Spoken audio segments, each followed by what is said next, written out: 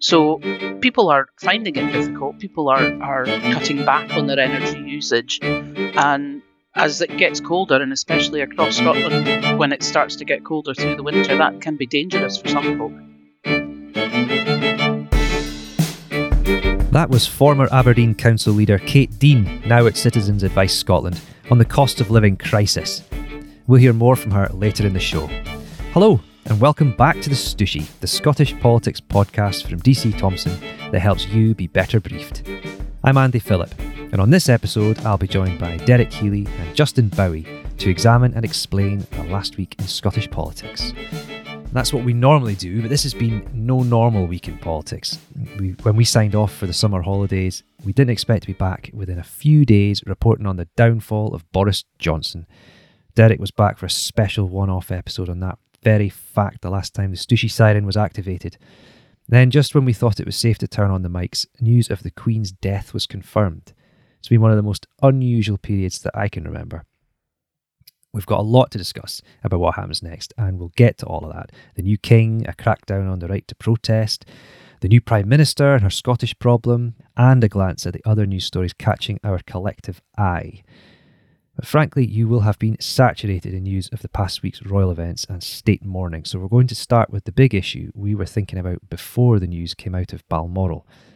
The country is facing an economic crisis. Bills are going up. Public services stopped during strikes over pay, and energy cap was imposed on prices already unaffordable for many.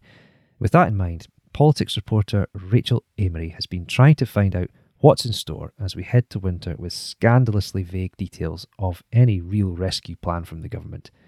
We'll have a trip round the implications for the government shortly, but first Rachel asked Kate Dean from the Aberdeen office of Citizens Advice Scotland if the Prime Minister's initial promise of a cap on energy bills is too little, too late.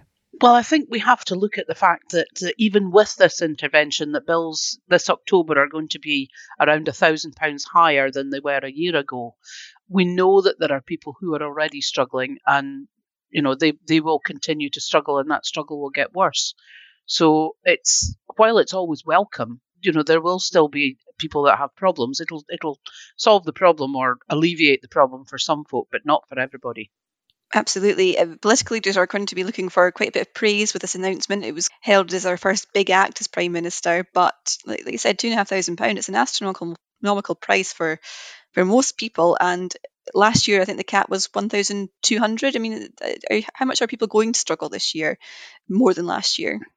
Well, I think we've seen them struggling already. The people that are coming into our bureau, and I know that this is reflected right across the country, that are just not finding the money to keep up with the bills as it stands. And albeit that there is now a cap, there will still be another increase until that cap is reached. So people are finding it difficult. People are cutting back on their energy usage. And as it gets colder, and especially across Scotland, when it starts to get colder through the winter, that can be dangerous for some folk. Well, absolutely. That is one thing that we've got to consider. These areas that are up in the north and northeast of Scotland are going to be much colder. Now, the typical household, the government has defined that as somebody who uses 12,000 kilowatt hours of gas a year and 2,900 kilowatt hours of electricity a year. But obviously, if you use more than this, you have to pay more than this. And I'm just thinking, I mean, lots of old stone and granite houses, winter weather's going to be a bit colder and harsher up north as well. I mean, it's potentially going to be a lot more than £2,500 for people in the area, isn't it? You're right, I think so. And I think many of us are used to paying a bit more for electricity than what you would call the average. In fact, I couldn't tell you if I would ever have known before this happened what the average was. I know what I've been paying, and I know what I'm going to be paying after this. And again, we've heard stories not only from clients. One of our advisors came in the other day and said that their direct debit has gone up by 290%. So it's a scary figure. That is one thing as well. The figures, there seems to be very little in terms of numbers and hard facts to back up what's been announced by the Prime Minister. Is that something that you're concerned about at all? Do you feel that there is actually a clear direction as to what's going to happen to the individual person? I think because we are talking about individuals here, that everybody's going to find out what will happen for themselves. I think it's kind of difficult and probably dangerous to generalise on this, that each household is going to have to look at their own budget and work out what they're going to do to try and make ends meet. And that, I hope, is where the Bureau service can help through our Advice Adds Up campaign, and just looking at maximising income and minimising expenditure as far as possible.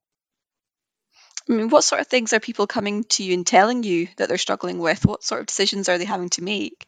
We're finding a lot of people, especially those who are on fixed income, like pensions, or those on benefits, that are just not managing to make ends meet. We've had a lot more referrals to food banks.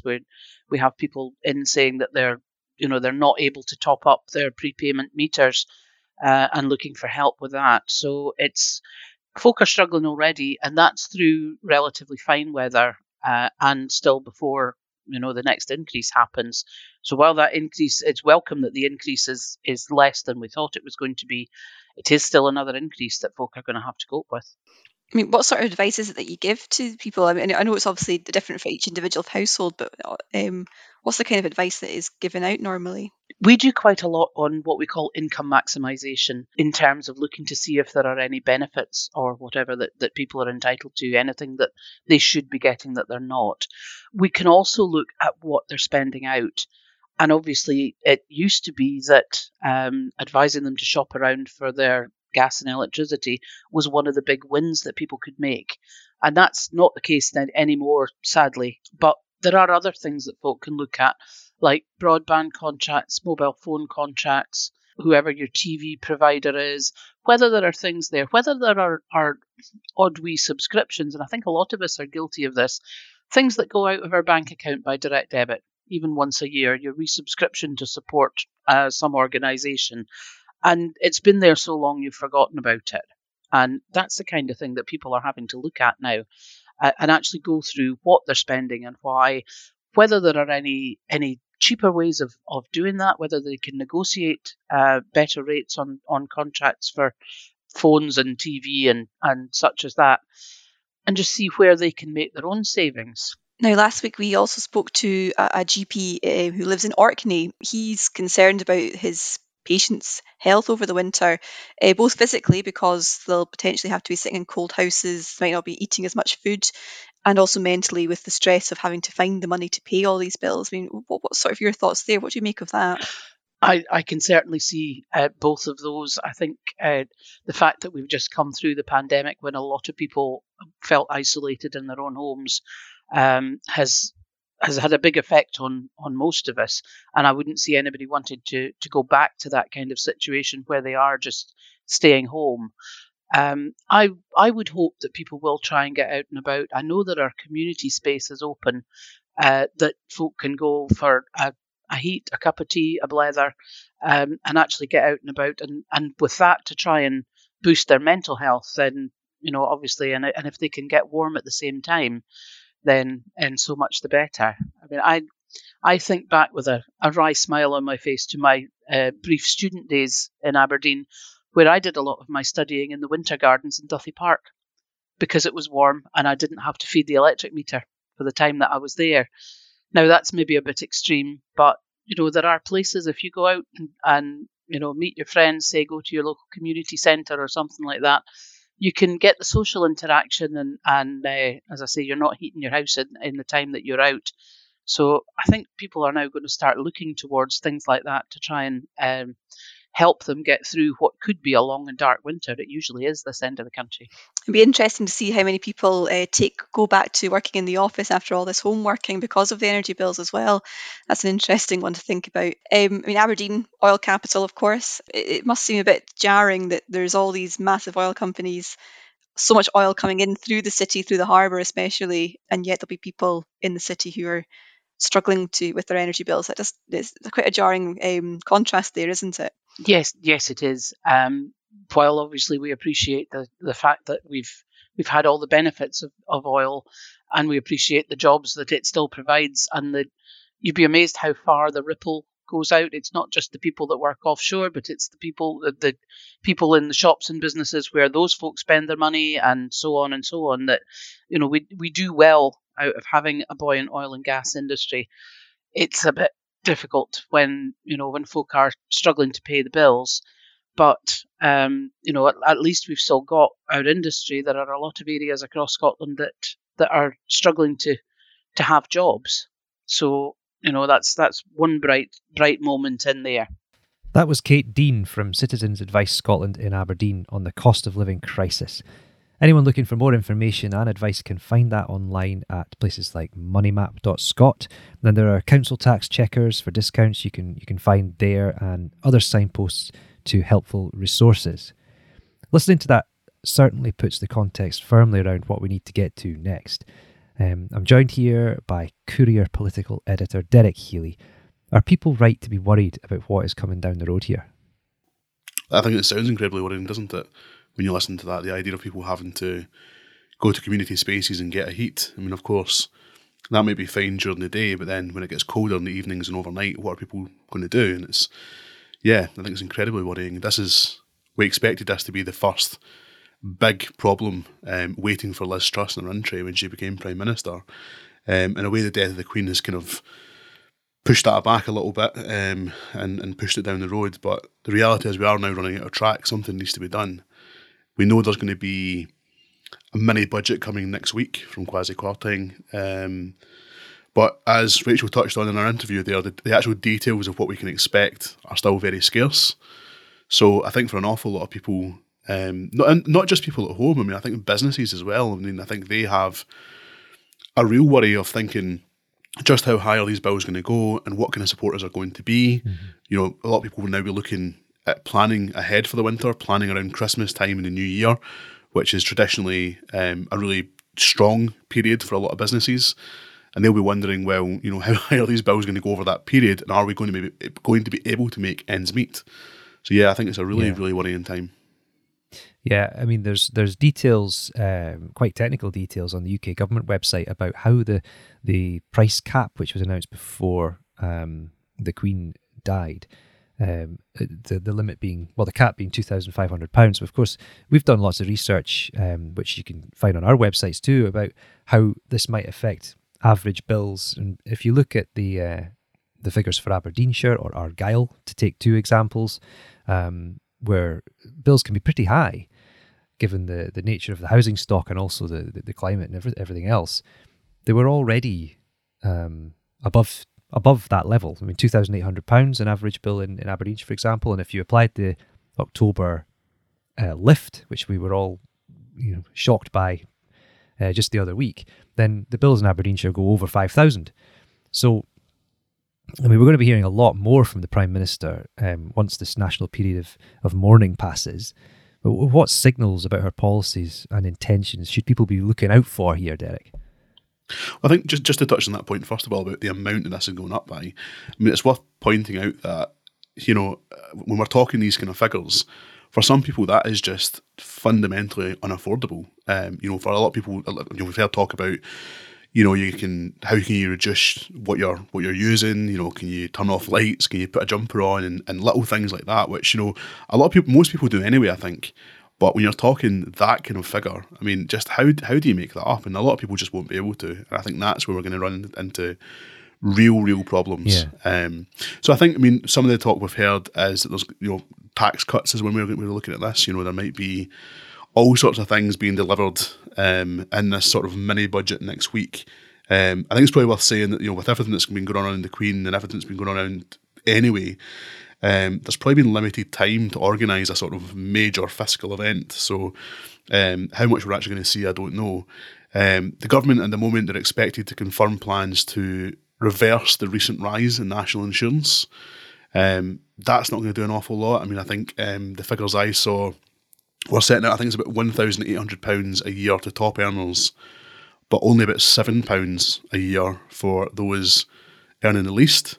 I think they're talking about ditching a planned rise in corporation tax, cuts to VAT, all sorts of things like that we've kind of heard about. The other big thing we've heard about in this mini budget is kind of plans to scrap the cap on bankers' bonuses. I'm not sure that any of that's really going to help massively when it comes to cost of living for most people. So, there's been so little detail so far that it's really, really hard to predict what we're going to see. I've had loads of people asking me, And quite honestly, I think at the moment we just don't know. We just don't know until we get closer to it. The impact of budgets being set down in Westminster also has a knock-on impact for financial forecasting in Holyrood as well. Liz Truss rather infamously quipped she would ignore Nicola Sturgeon if she got into Downing Street, branding the First Minister an attention seeker. I mean, what do you think that course of action is going to lead to here? I mean, there's going to be a desire across the whole of the UK for people to pull together a little bit on these big issues. I mean, should Liz Truss be ignoring the First Minister at this point, or does Nicola Sturgeon have anything different or important to say on what we can do with a cost of living crisis? See, I think to some extent what we saw from Liz Truss during the sort of leadership campaign was sort of her playing to the gallery, really.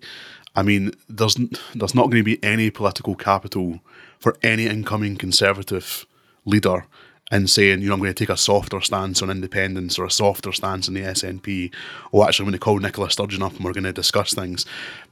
It's never going to play well to the base. And I should say, as well as that, it's probably not a terrible thing for Nicola Sturgeon, because being at odds with the new Conservative Prime Minister plays pretty well to the SNP base as well.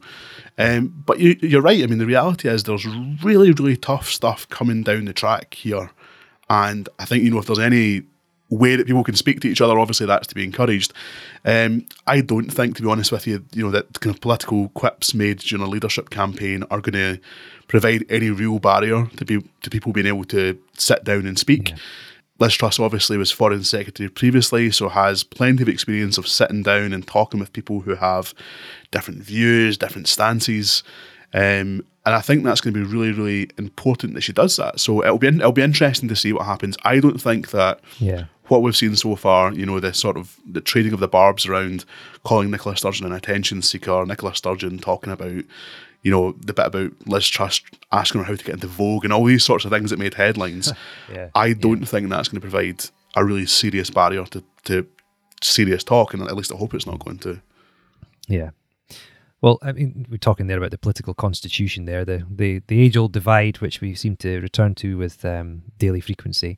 When it got a hefty dose of focus in recent days with the death of the Queen and the proclamation of a new king, King Charles. The optics of the procession through Scotland, the first address at the Scottish Parliament by Charles, all the pomp, the symbolism. I mean, you've been covering all this as well, Justin. Everyone has an opinion on whether this means game over for Nicola Sturgeon, game on for a break with the past. What do the actual polls and recent reporting tell us about the kind of state of the nation beyond what we're looking at this week? Well, this has been an interesting one to look at this week. There's actually been a bit of a bounce for the approval ratings across the UK for King Charles. Beforehand, he didn't necessarily have the same levels of popularity that his mother did. Queen Elizabeth II, obviously just kind of seen as universally popular to a major extent. Charles was always a bit more divisive. However, I suppose now he is king, his approval ratings have gone up, perhaps due to the fact he's now head of state. He is seen as more, authoritative, perhaps. In Scotland, the monarchy has traditionally not been as popular as down south. However, it's not as if people in Scotland are necessarily completely anti-monarchy. There have been a number of polls done on this. Often the monarchy has been slightly more popular than establishing a republic. Some people necessarily don't know what they like. Some people are kind of unsure. So it's not like the monarchy has perhaps the kind of majority, universal level of popularity it does down south. How it will cope going forward is hard to tell. There's always been a suggestion among some people that popularity for the monarchy was more rooted in Queen Elizabeth herself versus the monarchy as a whole. However, it's an institution that has endured for a long time. It certainly doesn't look like it's going to go anywhere. And even among politicians, you don't see that much of an appetite for speaking out against it. Obviously the SNP want to leave the UK, they want Scotland to go independent, but the SNP's official stance is very much to keep the monarchy. Nicola Sturgeon's praise for the Queen after her passing and her comments about King Charles have been very effusive, very positive. And while there are elements within the independence movement, such as the Scottish Greens and indeed elements within the SNP as well, who aren't as keen on the monarchy, it's certainly not as if this is going to suggest a complete break with it or even a major break with the monarchy at the moment. No, I mean, and the optics, of course, were people lining the streets from Balmoral to Edinburgh, basically, desperately wanting to be close to the hearse that was taking the coffin down to Edinburgh the other day. I was in Holyrood to see the procession up the Royal Mile and Charles's address to Parliament. From my vantage point on the street, you could hear a pin drop to start with, and it was clearly a huge, huge deal. But you could hear some protest. We saw footage last Monday of someone allegedly addressing Prince Andrew. Meanwhile, others have been arrested in connection with breach of the peace allegations for protesting. Blank signs being held up, drawing attention to freedom of speech complaints. I mean, these are very, very, very small, like minority elements at the moment, but they were there and they were cracked down on quite hard. Justin, what do you think of the way that the days they've shifted slightly towards a slightly more critical appraisal of what's happening? I mean, the freedom of speech stuff. How do you think that's starting to play out? I suppose in some ways it's a difficult one. Obviously, there's always going to be an element of protest whenever an event like this happens. It's within people's right to protest. It's, you know, the kind of cliche, if it's a free country, freedom of speech is a right here. Obviously, at the same time, though, within the limits of protest, you can't just do anything. If you kind of step over the line in a protest, you do risk arrest, you do risk punishment for that. However, what happened earlier in the week, it would be seen by many as quite tame, perhaps, if it wasn't the monarchy. There was no violence, really. It was all conducted quite peacefully. And if you do live in a free country, you also do have the right to speak out against the monarchy. Some people will argue that it's not the right time, especially as the royal family were walking up the mile. However, those who are protesting will say, well, when is there a better time? The attention is all on the monarchy at the moment. There's a lot of focus on the monarchy. There are legitimate issues surrounding Prince Andrew and his kind of prominence in recent days since the passing of his mother.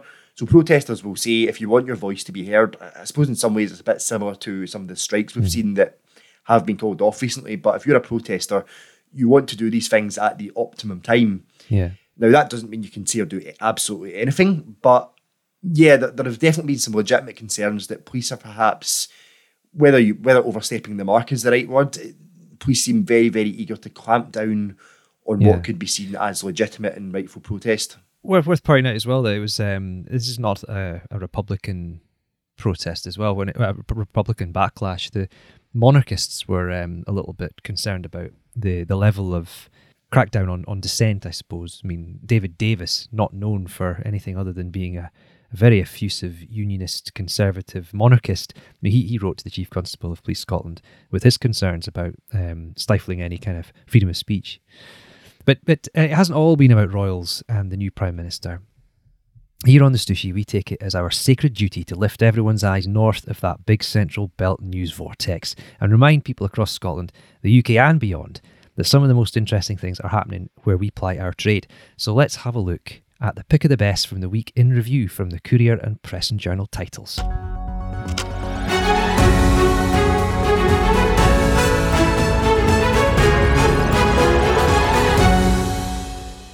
Derek, you've been looking at glancing around the newsstands of the Press and Journal and the Courier patches in this past week. I just wondered if anything's been catching your eye that's kind of breaks out of the news cycle that so many of us have been glued to with the royals and the Prime Minister and everything else.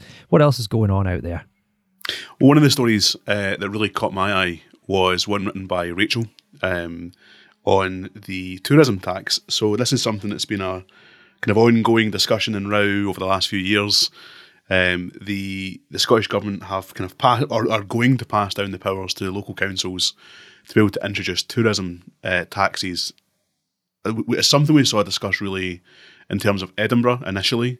I think the suggestion was at one stage that we could look at charging people, I think, £2 a night when they come in as tourists, just to fund some of the kind of different kind of local projects and things like that go on. And really just take advantage of the number of people that are coming in, particularly during things like the Fringe and things like that. Yeah. It's not something that, different councils have different kind of opinions on this. And I think that if you're not a big city like Edinburgh, then there's probably less use for it. But what I found was really, really interesting was the response that Rachel got from some of the councils that she spoke to. And particularly because it's been an issue that's been discussed over a period of time. What Fife Council basically said in response to this was that this is an Edinburgh problem, it's not our problem, and introducing these sort of measures and giving councils the opportunity to do this is not a replacement for properly funding local authorities. And what we actually need is more cash. So I thought, quite an interesting response to the question. And something I think probably that a lot of councils will be feeling the same way on, because it's, we've seen some of the some of the cash problems councils are having right now, and I wonder how effective something like a tourism tax is in councils that don't have these big cities in them. Yeah. Looking up the coast as well, Rachel got some interesting responses, and Adele Merson in Aberdeen, she was looking at the north end of the telescope, and Aberdeenshire Council, their leader, these aren't official positions, it was like interviews with leaders, which makes it quite unique because they're not having to go through committees and things like that, but their personal views were that, the leader in Aberdeenshire was saying this is absolutely the last thing we need right now when they're trying to rebuild from the pandemic and there's an economic crisis going on, and Aberdeenshire's saying, well, do we need to further discourage people from coming here? I don't know. But yeah, it was, there's a lot more to that policy, which has been rumbling on for so long, but it goes way beyond it being an Edinburgh problem, because it's something that will have to be weighed up against actual funding. And of course, we saw what happened when people started getting really angry about the lack of funding and pay over summer. I know I said we would look away from the Central Belt, but anyone who went to Edinburgh over the festival will have seen what happens when there's a proper pay dispute, which all stems from the budgets and fundings that councils are getting.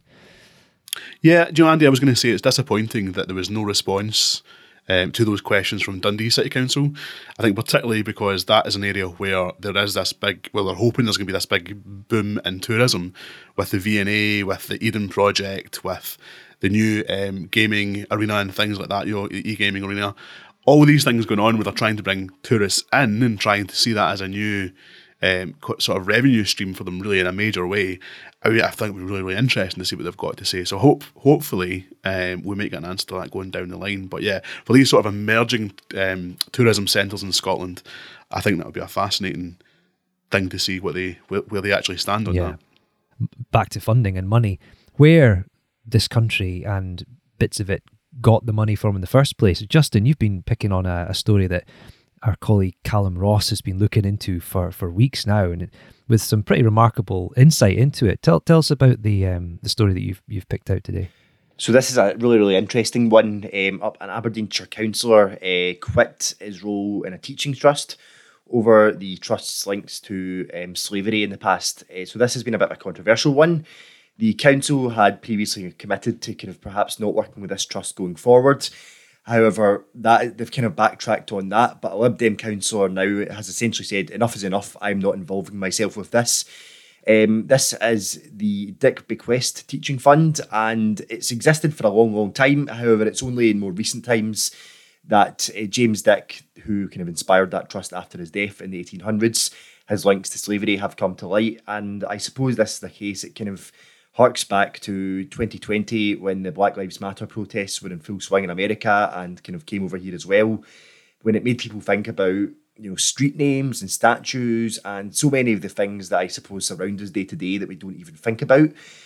Our country's wealth has often been built on these people. It's been built on the institutions that they had, but obviously their money in a lot of cases has come from involvement in slavery and practices that we would see not only as unacceptable now, but were unacceptable to many back then as well. So I think in issues like this, it shows when it goes down to a level where you've even got teaching trusts that are kind of under scrutiny and under fire for their involvement here. It shows how rooted, I suppose, elements of the country have been in, making their wealth from people who were involved in slavery. Yeah, and this was an interesting kind of line because it came from local historians who'd been sort of digging into the past and figuring out where this money had come from in the first place, and it's been helping support teachers across the northeast for some time. And I think, well, in the next few days from this recording, Aberdeen should be talking about whether they appoint new trustees or how they're going to approach this this latest focus on where the money comes from. So it'll be really kind of watch this space. There's a lot more to come on this one about the future of this fund. I was having a look at around as well. It's been necessarily a pretty heavy few weeks. And it does seem sometimes that there's not a lot of light among the shade of the news at the moment. But I did see one that made me laugh at least, and it, believe it or not, is linked to the cost of living. It was in the Press and Journal, and it was a pub landlord in Portlethen near Aberdeen who has found a unique way to deal with the cost of living, which I think we can all get on board with. Basically, all he's done is worked out that if he just stops serving side salads, he can cut his menu costs by about 10%. What do we reckon? Do you think that this guy here should be parachuted into government straight away, or what do you think? I'm not sure how much the health officials might be too keen on that. It's certainly innovative thinking, isn't it? I know, he's thinking out the box. I'm not sure we're going to get that in Friday's budget. Every restaurant must stop serving side salads. No. Well, I'm trying to work out in my mind how many side salads I've carefully piled up underneath my knife and fork in the years I've been on this earth. Anyway, I reckon that's probably a sign we need to call it a day. I'm going to wrap up here with thanks to Rachel Amery, Derek Healy, Justin Bowie, our guest Kate Dean, producer Morven McIntyre, and of course to you for listening. We'll be back next week with more, but until then and even after then, pick up or log on to the Courier, the Press and Journal, and all of our news brands so that you can be better briefed.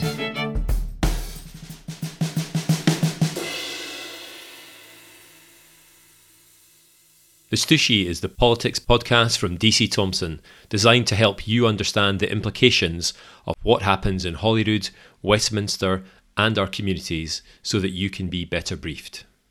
Don't miss an episode by following the Stushy today on Apple Podcasts, Spotify, or wherever you listen. And if you know folks like you who want to understand politics in Scotland a little better, suggest they tune in or follow Stushy Scott on Twitter and Facebook. And stay even more up to date on local and Scottish news by subscribing to the Courier or Press and Journal, where you can get 1 month of unlimited access for just £1. Check the episode notes for details and terms.